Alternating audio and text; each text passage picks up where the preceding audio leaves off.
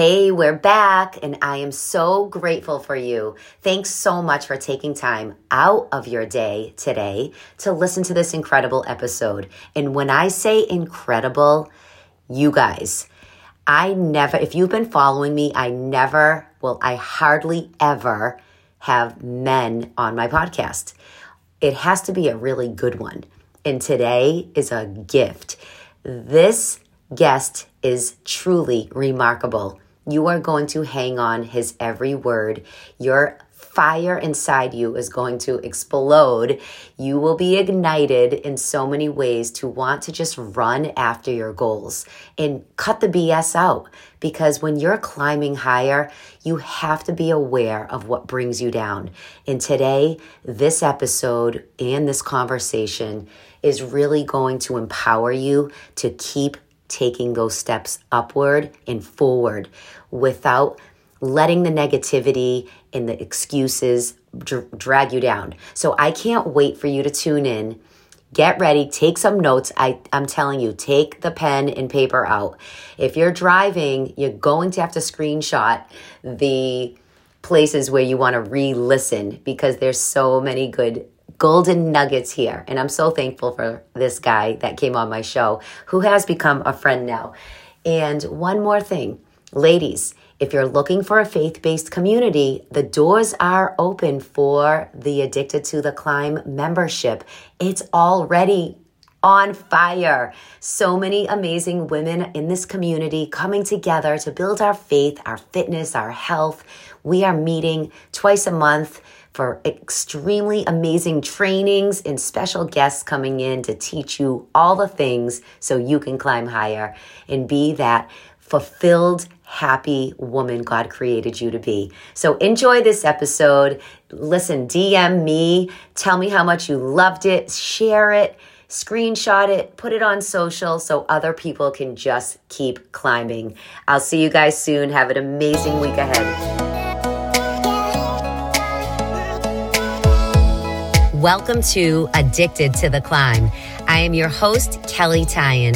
As a faith-fueled health and transformation coach, author, and breast cancer survivor, my mission is to provide you with the wisdom, the tools, and all the success tips that I've learned along my own journey in health, fitness, faith, and personal development.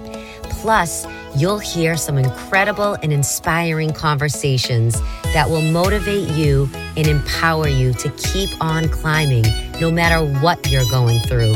Let's buckle up to start a brand new climb together and start showing up differently as we work our way to the top. Right now, this is your time to take in all the positivity and all the blessings that God has for you. So let's get started.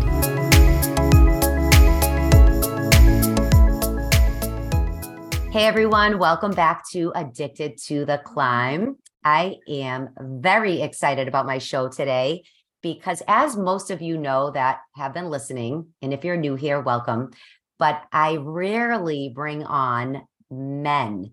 I've had, I think, 4 men on my show, so you know they have to be rock star status. And today is one of those days, which I am, again, really excited because right away I love his vibe, his high energy, his teaching, his style, and just what he's about. He really fits the Addicted to the Climb model. So get your notebook out, get ready to take some really great notes and some tips that you can incorporate into your life today. So without further ado, I am going to welcome Dre Baldwin to the show. Welcome, Dre.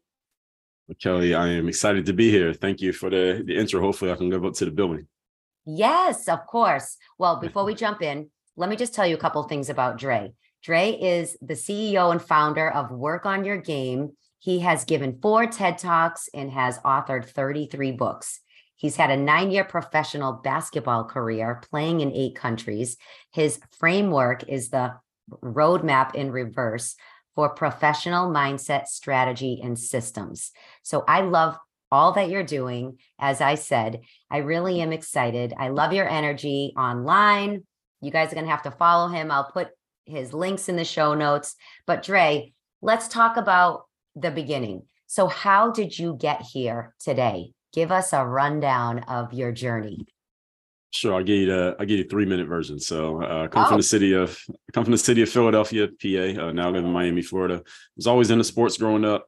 Played a little bit of football, then a little bit of baseball. Eventually migrated to basketball by around age 14. I don't know how much into sports your audience is, but by 14 is pretty late to get into a sport if you're trying to go somewhere, like playing college, let alone play the pros. But that's what the situation. Only played 1 year of high school basketball, sat the bench that 1 year. I scored 2 points per game. So anyone who knows basketball, 2 points is not a lot.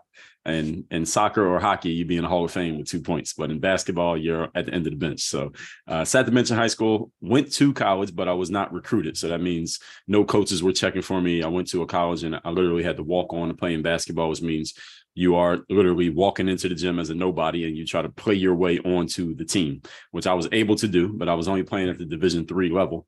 So again, anyone who knows sports, Division III is the third tier of sports. So March Madness or the college football championship, that's Division I. Then you had Division II, which most people don't know, and then Division III down in the basement. That's where I was. So coming out of the Division III school, I still want to play pro basketball. I played in college, but I still want to play pro ball. Didn't have anyone checking for me then again. So I kind of had to sell myself to get into pro basketball. So my first year out of college, give everybody a frame here because this matters. This is 2004. I graduated from college. So my first year out of school, I worked a couple of quote unquote regular jobs. I worked at Foot Locker as an assistant manager. I worked at a gym called Bally Total Fitness selling memberships. Bally's out of business now, but not because of me. I sold a lot of memberships. But in the summer of 2005, so this is a year removed from graduating from college, I still had not played any pro ball yet. I went to an event called an exposure camp. Kelly, you familiar with those? Ever heard of them? yes. Okay, so exposure camps, they're more prevalent now, but back then they were relatively new. And Right. back then it was exposure camps like a job fair for athletes. So you pay money to actually go to this event and for an opportunity to show yourself. Now, unlike a job fair, a sports exposure camp, you actually bring your sneakers and you actually play your sport against a bunch of other people who also think they're good enough to play pro. And you're all just trying to impress. And the audience is not just random people. These are agents, coaches, scouts, managers from all over the world. They come to these events as a destination event to try to find the next talent. So it's kind of like a casting call in a way. Yeah.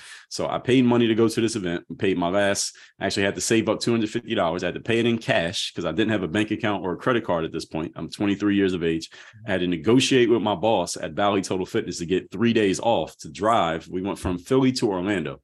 So anyone who doesn't know the geography, that's about a 15-hour drive. We rented a car in Philly, drove from Philly to Orlando, and we got out the car at 9 a.m. Saturday morning. Now, the camp started at 9 a.m. Saturday morning, so I can get away with that at age 23. Probably couldn't do it now, but I did it then.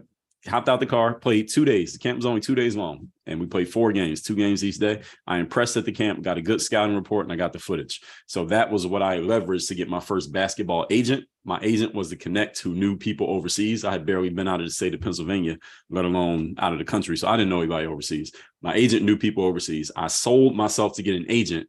The agent helped me get on to play pro ball. So I signed my first contract in the late summer 2005 to play in Kaunas, Lithuania. That's how I got started in basketball. Now, the reason why I gave you that frame of time is because the footage from that exposure camp, Kelly, was on. This was not online. This was on a device called a VHS tape. You remember those? Of course. I should. Okay. Unfortunately, okay, yes. I mean, I am old.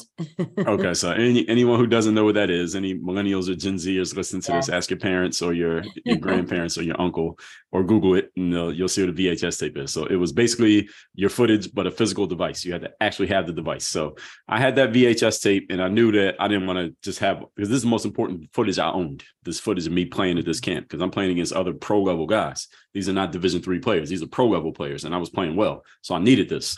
So I heard of this new website, Kelly, that said you can put as much footage as you want on here for free on the internet, and it doesn't matter how much you put. We don't charge you for it. It was called youtube.com. So I took that VHS tape, I took it to an audio visual store. They transferred the VHS footage onto a data CD, put the data CD into my parents' desktop computer, and I uploaded it to YouTube. And that's how I got started on the internet. Now, all of my material from 2005 to about 2015 was all basically basketball stuff. So I had a bunch of basketball players who know me from back then. with the basketball material. And while at the same time I'm doing this, I'm putting footage on YouTube. I'm also playing overseas. So about 2009, I'm going to make all this connect, by the way. I found myself unemployed in basketball. Okay. So I'm unemployed. I didn't have a job. I was a free agent waiting for the phone to ring. Now I'm still going to the gym, working out every day. I'm putting videos on YouTube sporadically because between 2005, 2009, if you're a blogger or a YouTuber, what were you? You were like a bum who needed to get a real job and move out of your parents' basement, right? That's how people looked at you back then. So I had videos on YouTube, but it didn't matter. Like there's no money to be made from doing that. But at this time, I just finished reading a new book called The 4-Hour Workweek by Tim Ferriss, which was kind of like the digitized version with the same principles of a book I had read about 10 years earlier, which was Rich Dad, Poor Dad by Robert Kiyosaki. Now, both of these authors have been talking about entrepreneurial principles. And when I read those books, it planted seeds in my mind that I don't know exactly what these guys are talking about. I couldn't have explained it back then, Kelly, but I knew I wanted to do it. I said, and when I read Robert Kiyosaki back in the early 2000s, I said, I'm going to do this. I'm going to play basketball first, and then I'm going to do that, whatever he's talking about. And then when I read Tim Ferriss, he was using the same principles, but he was talking about it in the digitized world because he had the internet. So in 2009, when I found myself unemployed, I asked myself a very good question, Kelly, and it was the following. How can I combine three things? Playing basketball with doing something that I'm actually good at in addition to basketball and having control of it to make money. 1, 2, 3. How can I do all three at the same time?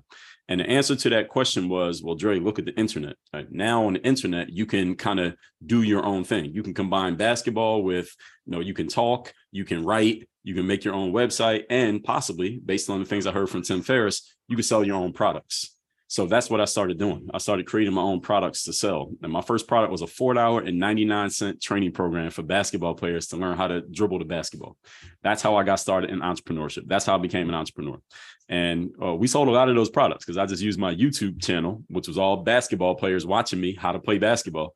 I just would make a video, say, hey, if you like this, get my training program over here. And I would just sell products. And we sold thousands of products for a few years before YouTube changed their algorithm on us because they didn't like people doing that. But that worked for a few years. Wow. So I kept playing basketball at this point. I played overseas till 2015. The phone eventually did ring again. And here's the other thing that happened in around 2010, Kelly. These players, they would ask me questions about my background because here's this random guy. I mean, you're not LeBron James, you're not Kobe. We never heard of you before, but you clearly know how to play basketball and you know how to explain it. Where'd you come from? Where'd you play at? Who taught you? Who do you play for now? So I would just answer those questions in the comments. Now, this is back before. I wouldn't recommend everybody go in the comment section on YouTube these days, but back then I used to respond to all the comments. I would engage in the comments. I still do to this day. I'm that type of person. But these players, once they saw my background, they said, well, wow, why'd you keep showing up to the gym every day when you weren't even making the team in high school? Or how'd you get the confidence to keep showing up? How'd you get the confidence to put yourself out there and perform at your best, even when you knew you only had one shot? You play high school sports, you get one day to prove that you can make the team, right? You work out all year, but you get one day. You don't have a good day, that one day is over. Or why'd you keep trying? You kept getting cut. Nobody around you thought you were going to make it. You played 1 year high school. You walked on that D3 in college. Why did you think you could even play pro? Because that's kind of a crazy idea, if we're being honest. You got to be kind of out of your mind to even think that's possible. And when I started answering these questions, I used to make these videos every Monday, Kelly, called the Weekly Motivation. I started doing this every Monday around 2010, simply because the basketball players kept asking me questions about mindset. So I just did it every Monday, and I did the Weekly Motivation, just a 2 to 5 minute little selfie video before selfie videos were a thing. And this is before we had cameras on the phones, right? So this is a actual camera. So I got a phone over here, camera over here. And I did that every Monday for about 400 Mondays in a row. And those videos became the foundation of what I do now. Because what happened is two things. First of all, the basketball players would say to me, Dre, I know you're a basketball player, but you sound like a college professor, or you sound like a philosopher, these things that you're saying. I thought these were just normal things. I thought everybody thought this way, but clearly they didn't. And then the other thing that happened, Kelly, was a bunch of people who didn't play basketball started finding those videos. And they would say, well, Dre, I don't play basketball, but I subscribe to you because I watch that video every Monday. All right, the stuff you put out Tuesday through Sunday is not for me, but on Monday, I watch that video. And that planted the seed. And I said, oh, I can serve people who don't play basketball. And I always knew that when you stop playing ball every day, you're not popular to the ball players. So you ask some 15-year-old who plays basketball today about Dre Baldwin, they're like, who? But the people who were not playing ball, they started recognizing it. It told me, okay, when I get done with basketball, I don't have to try to be relevant to these kids because I'm not playing anymore. So now I can talk to people who don't play ball. So since 2015, that's pretty much what I've been doing. My company's called Work on Your Game, and we just take the mindsets and the strategies to help athletes get to the top 1%. And I translated that over to the business world. And that was more than 3 minutes, but that's how we got here. Okay. I'm like, my head is spinning, and you unpacked so many things in there, Dre, which is really unbelievable. I mean, it's incredible what you did for yourself. And one of the things that popped out to me is what I talk about a lot with my people is you had a strong belief system. You created your belief system in yourself.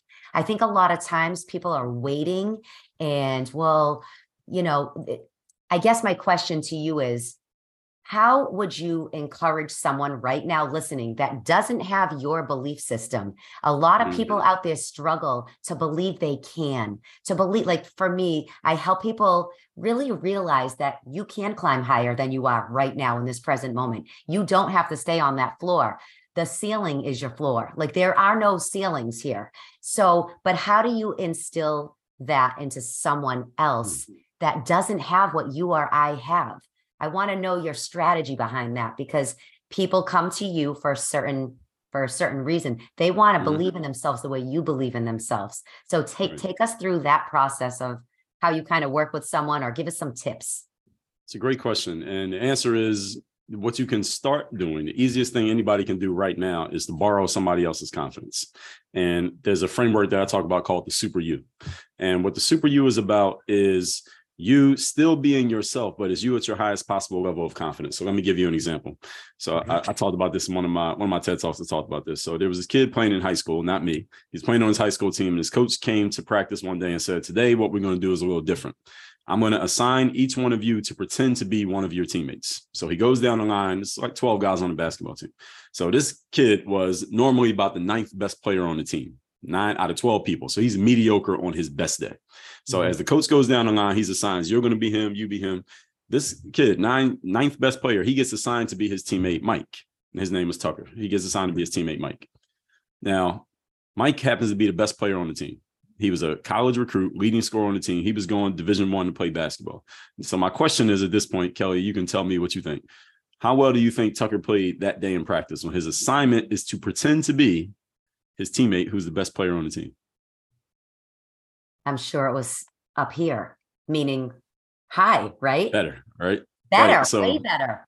Right. So I often ask audiences this, Yes. and some people guess that. And the answer is, you're right.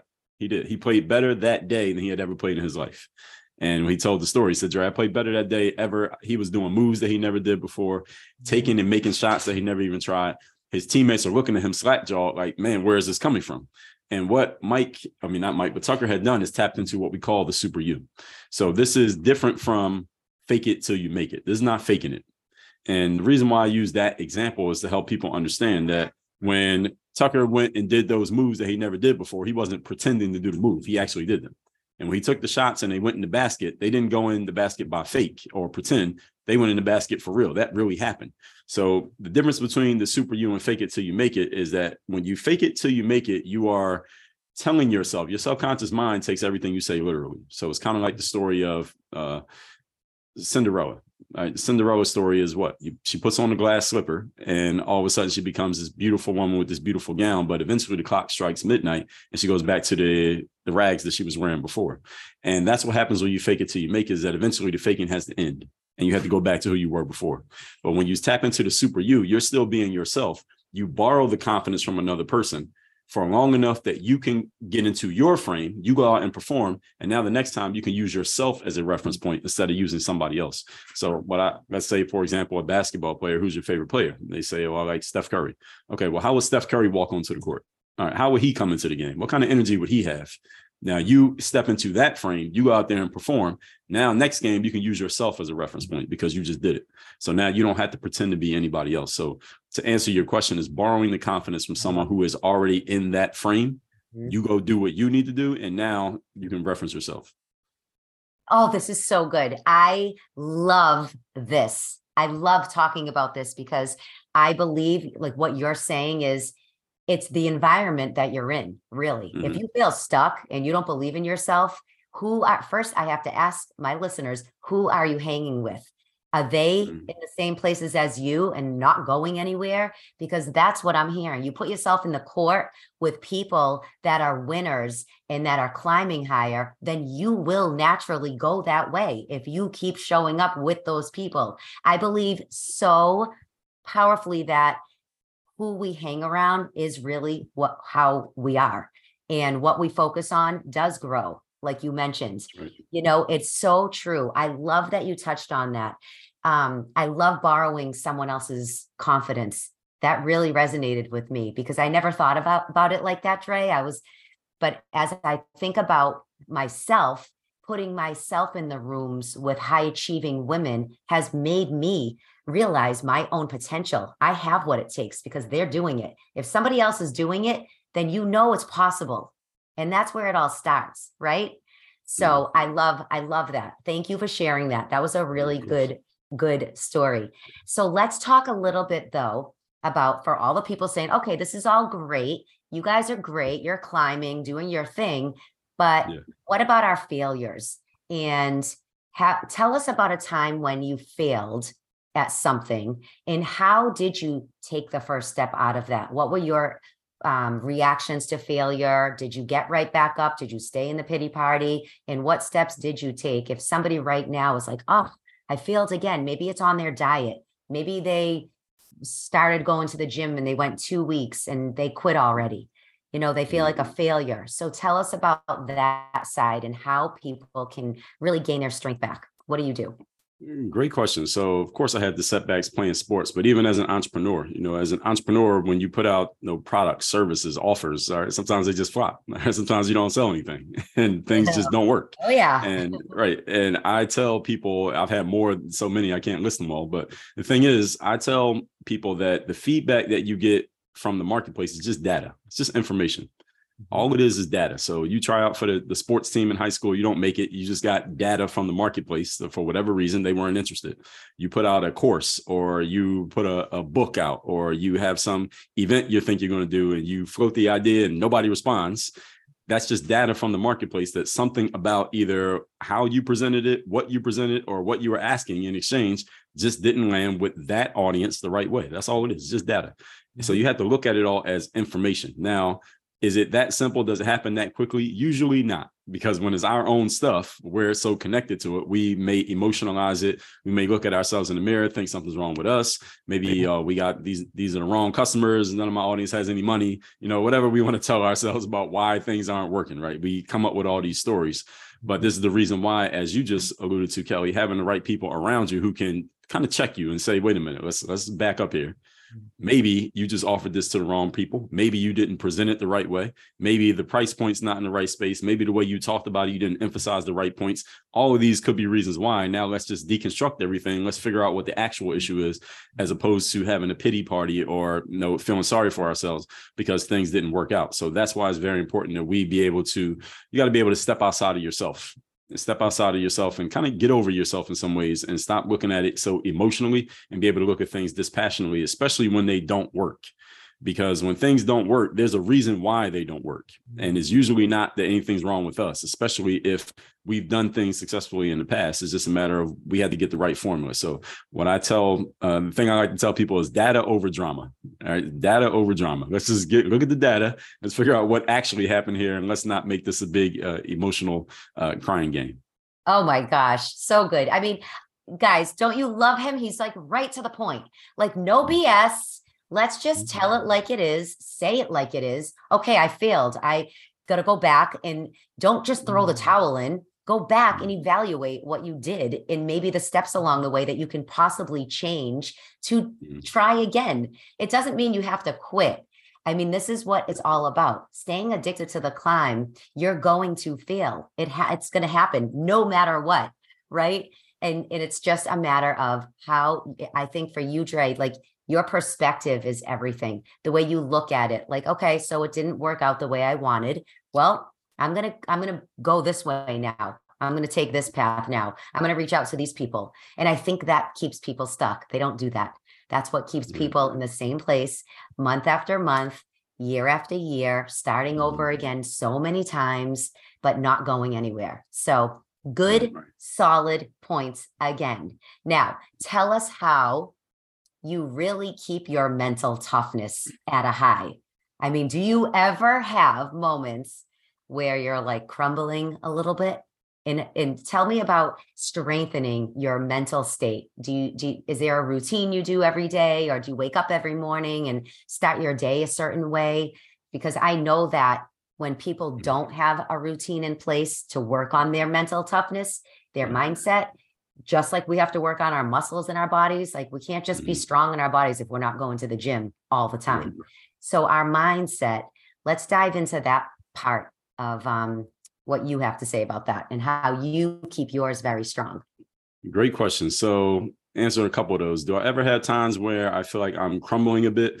If I do, it only lasts about 60 to 90 seconds and then it's over. And then I get over it. Why? And the reason is not because I'm Superman. It's because I've conditioned my mind for this stuff. So I call it mental conditioning. And it's one of the biggest principles that we have here at Work on Your Game. And mental conditioning works similar to physical conditioning.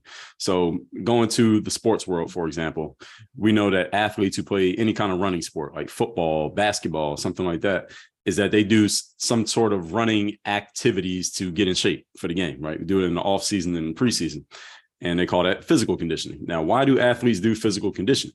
A lot of people incorrectly believe, or they get it halfway right, that the reason that a basketball or football player does the sprints up and down the field or up and down the court is so that in the game, when they run, they won't get tired. But that's not true. So you could take the best athlete in the world, take them to a football field or a basketball court, have them sprint 10 times back and forth. They will feel fatigue. I don't care how great of a shape you're in.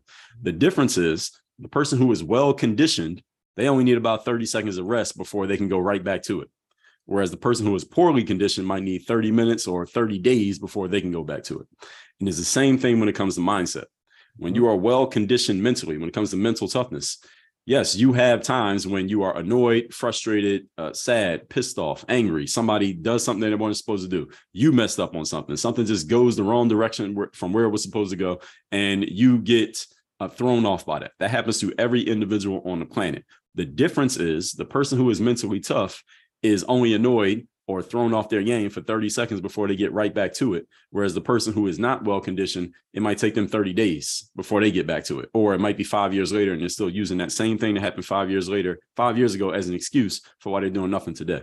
So that's what the mental toughness is about. It's not, can you avoid anything ever happening? It's how do you deal with something when it does happen?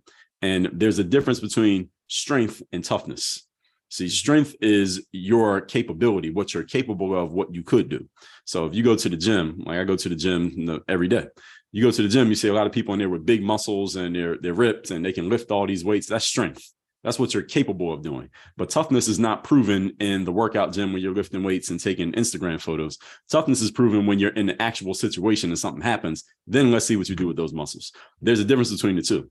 So strength is capability. Toughness is what you actually do. That's your actual performance. Does that answer your question? Yes. And it's very true, because what you said is that you only last in those moments 60 to 90 seconds. And somebody might be like, whoa.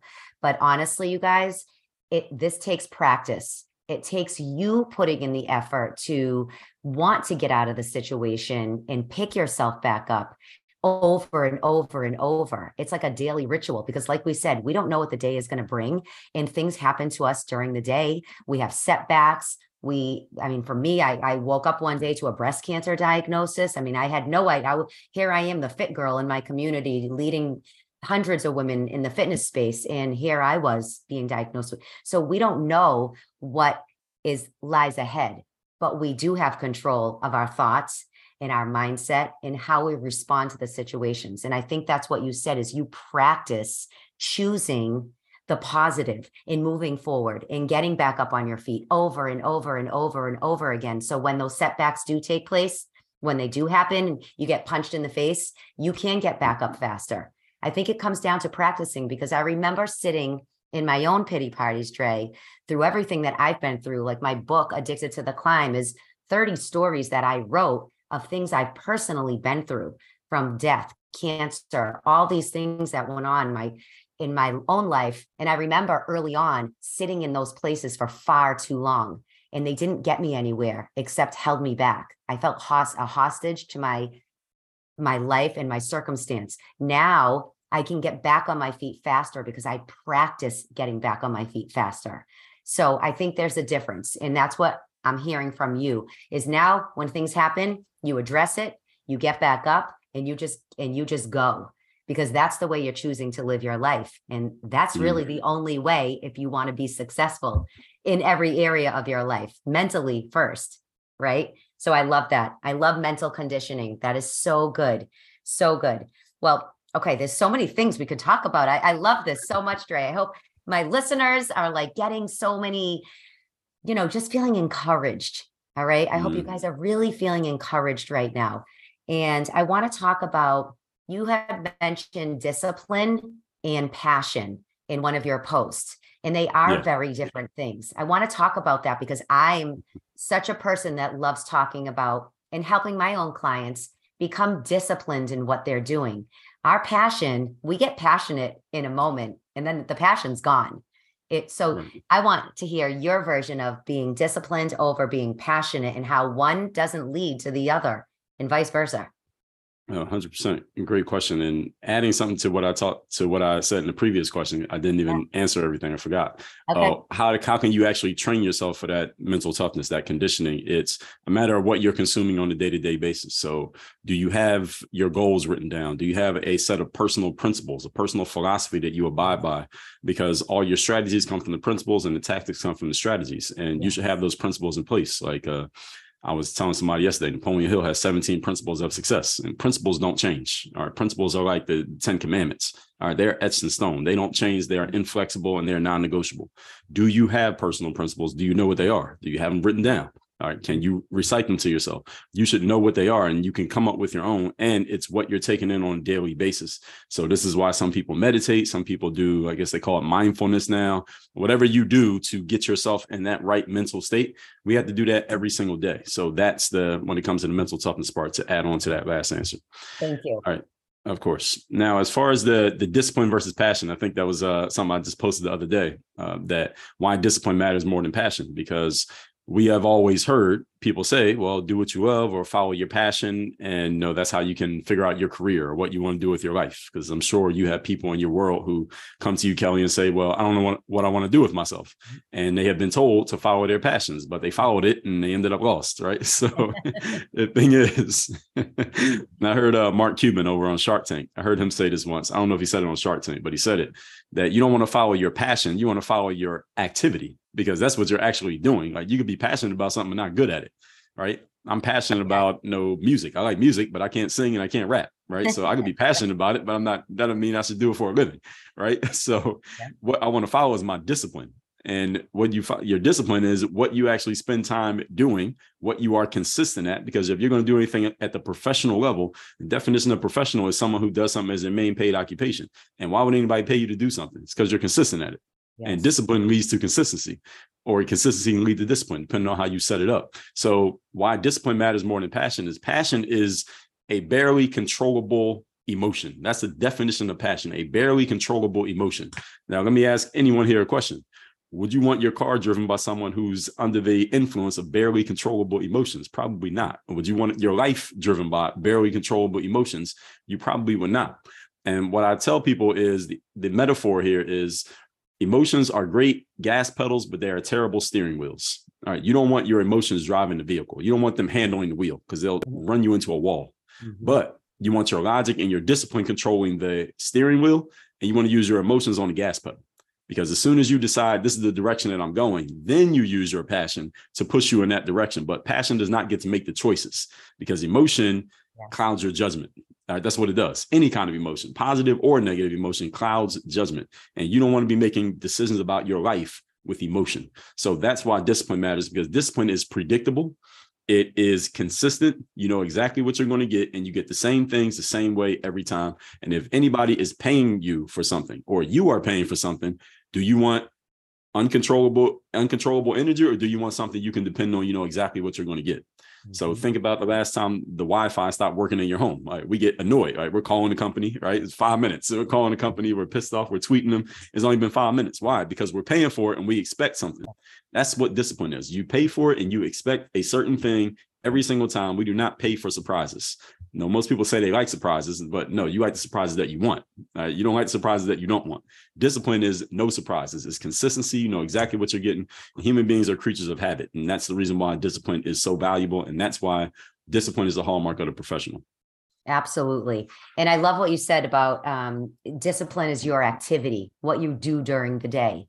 So listen, if you're sitting around and, trying to get in shape, what are you doing? If you were so passionate about starting that new program and that new diet or that new fitness plan, and you went 2 times, well, what are you doing during the day? I love that. I love how you said it's the activity that you're doing daily. And that's how you establish better, your habits come from that. The discipline leads into better habits. It's what you do every single day. And like for me, I wanted to build my faith deeper. So how am I supposed to build my faith deeper? I can't just be passionate about building my faith deeper. I had to actually put time in with God, read my Bible, pray, and take daily action every single day so I can get closer to God, so I can build my faith strong. And it's the same in every area of your life. So when you find that you're passionate about something, really stop and think about, what am I doing every single day that's going to get me to that, whatever I'm passionate about? Okay. I love that. I love talking about that too, because so many people are so emotional, so passionate about things, and then it fizzles in before they even start, and they wonder why. They don't have anything put in place. They don't have any practices, any habits. So you guys got to think about that. Now, I also love that you said, and I don't know if you talk about this, but you talk about positive expectation. And I think that is so important. I love talking about this too, because, I think it's what we believe is how it can be, like I want you to talk about having positive expectation of your circumstances, of what you were trying to accomplish in life. Talk a little about that too. Great question. So I tell people the expectations that in the long run of life, you get what you expect. And sometimes you hear people say things like, well, you should expect nothing. Because you expect nothing, then you can't be disappointed. And that's loser talk. Expecting nothing is setting yourself up to lose. Because if you don't expect anything, you won't get anything. And the thing about expectations is not just about you sitting there thinking about it or saying it or writing it down. And when you have a real expectation of something, you take action around it. So if you expect if you walk to work every day, you walk home and you expect it to rain, what do? You carry an umbrella. If you expect to be in great shape, then you probably have a membership to a gym. All right. If you expect to read books, you probably go on Amazon and you buy some books. You can actually sit down and read them. Whatever you expect to do, you take actions around that expectation. So I suggest to people that you have great expectations, and then you have the discipline to actually do the work, and you put the structure in place or get the structure in place to actually follow through on those expectations by doing the things that set you up for it. So whatever you're expecting in life, you have to take the actions around making those things happen. And the challenge for a lot of people is simply you're around people who don't have great expectations. And we know the law of association. You become the average of the people you spend the most time with. So if you're hanging around people who have low expectations, that it feels normal to have low expectations. But if you get around people who have high expectations, then it feels normal to have high expectations. And you won't feel right if your expectations are out of alignment with the people that you're spending time around. So that's why it's so important to get around the right people, even if you're not physically in their space. If you're listening to Addicted to the Climb every single day, then Kelly can be one of your associations, even if you never met her, right? Your association can be somebody whose book you read, or that you follow them on Instagram, or you watch their YouTube, because you're listening to their voice, and that is affecting you on subconscious levels the more you consume of anything from another person. So that's why having those expectations matters so much. And if you want to raise your expectations, the simplest way to do it is to get around someone who clearly, by their outcomes and their actions and their energy, has higher expectations than you. And if you just hang around them, the things that they say, the way that they say it, the way they conduct themselves is going to start to have an effect on you, even if you don't explicitly notice it. And this is why that law of association is what it is. Oh my gosh, that has been a life changer, a game changer for me personally, being in the room again with people that have high expectations makes you want to win. It just puts you in a different mindset space.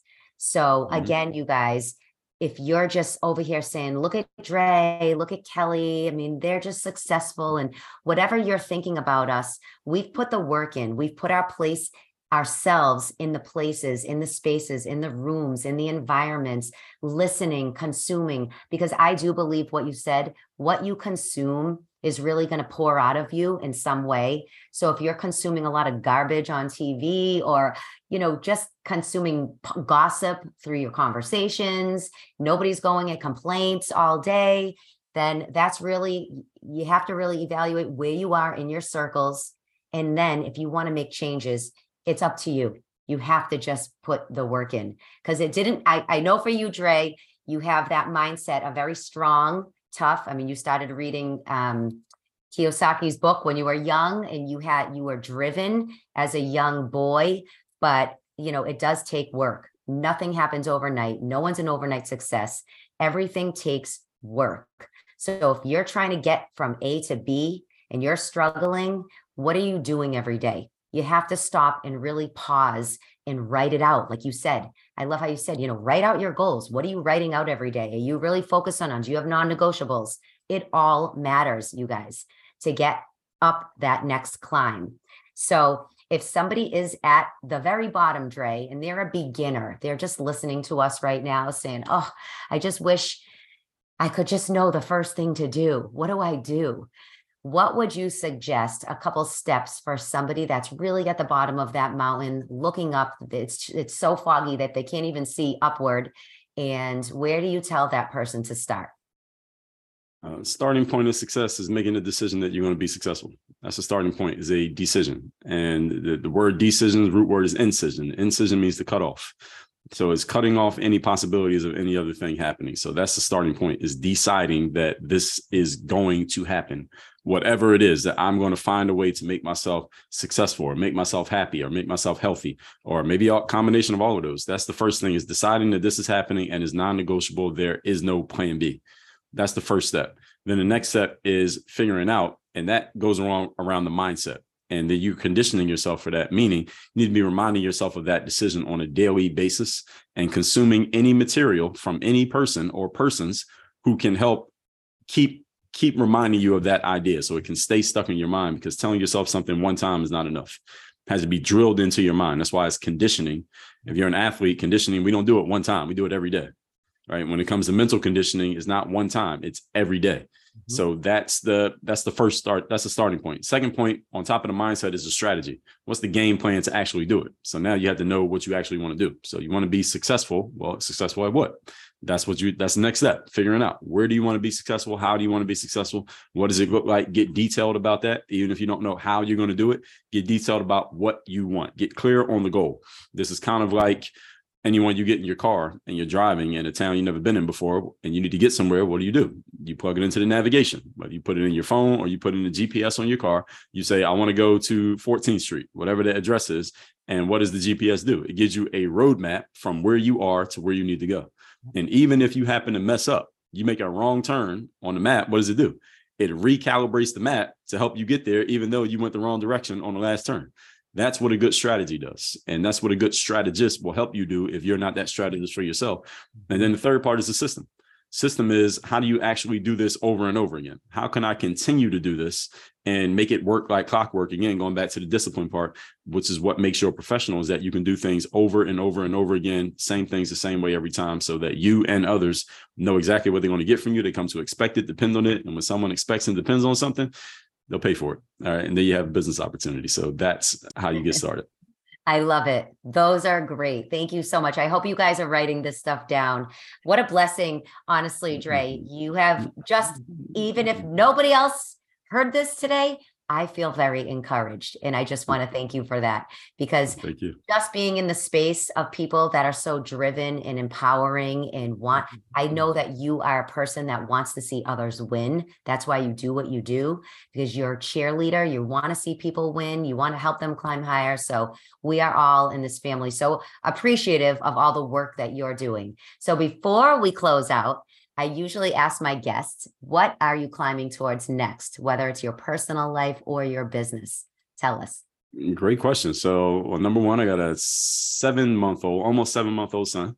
So, Congrats. thank you. So, hoping that his teeth come in. I think he's in some discomfort right now. His teeth are coming in. So he's been whining a lot for the last week.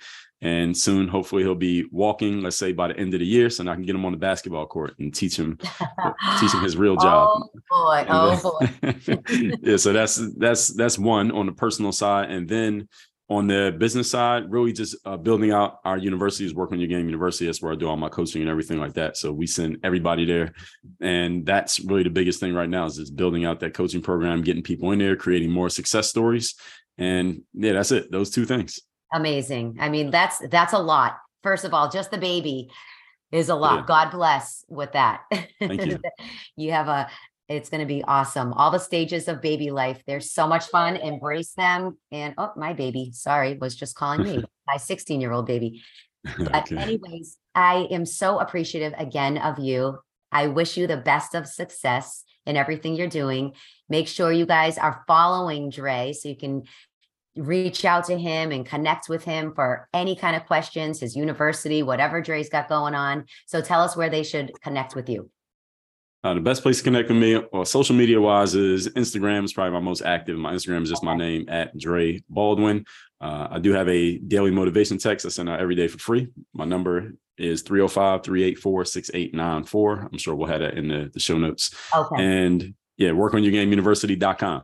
It's easy to remember. So that's where you can go if you want to go deeper with me. And that's the university. That's where you get all the courses, coaching, all of that.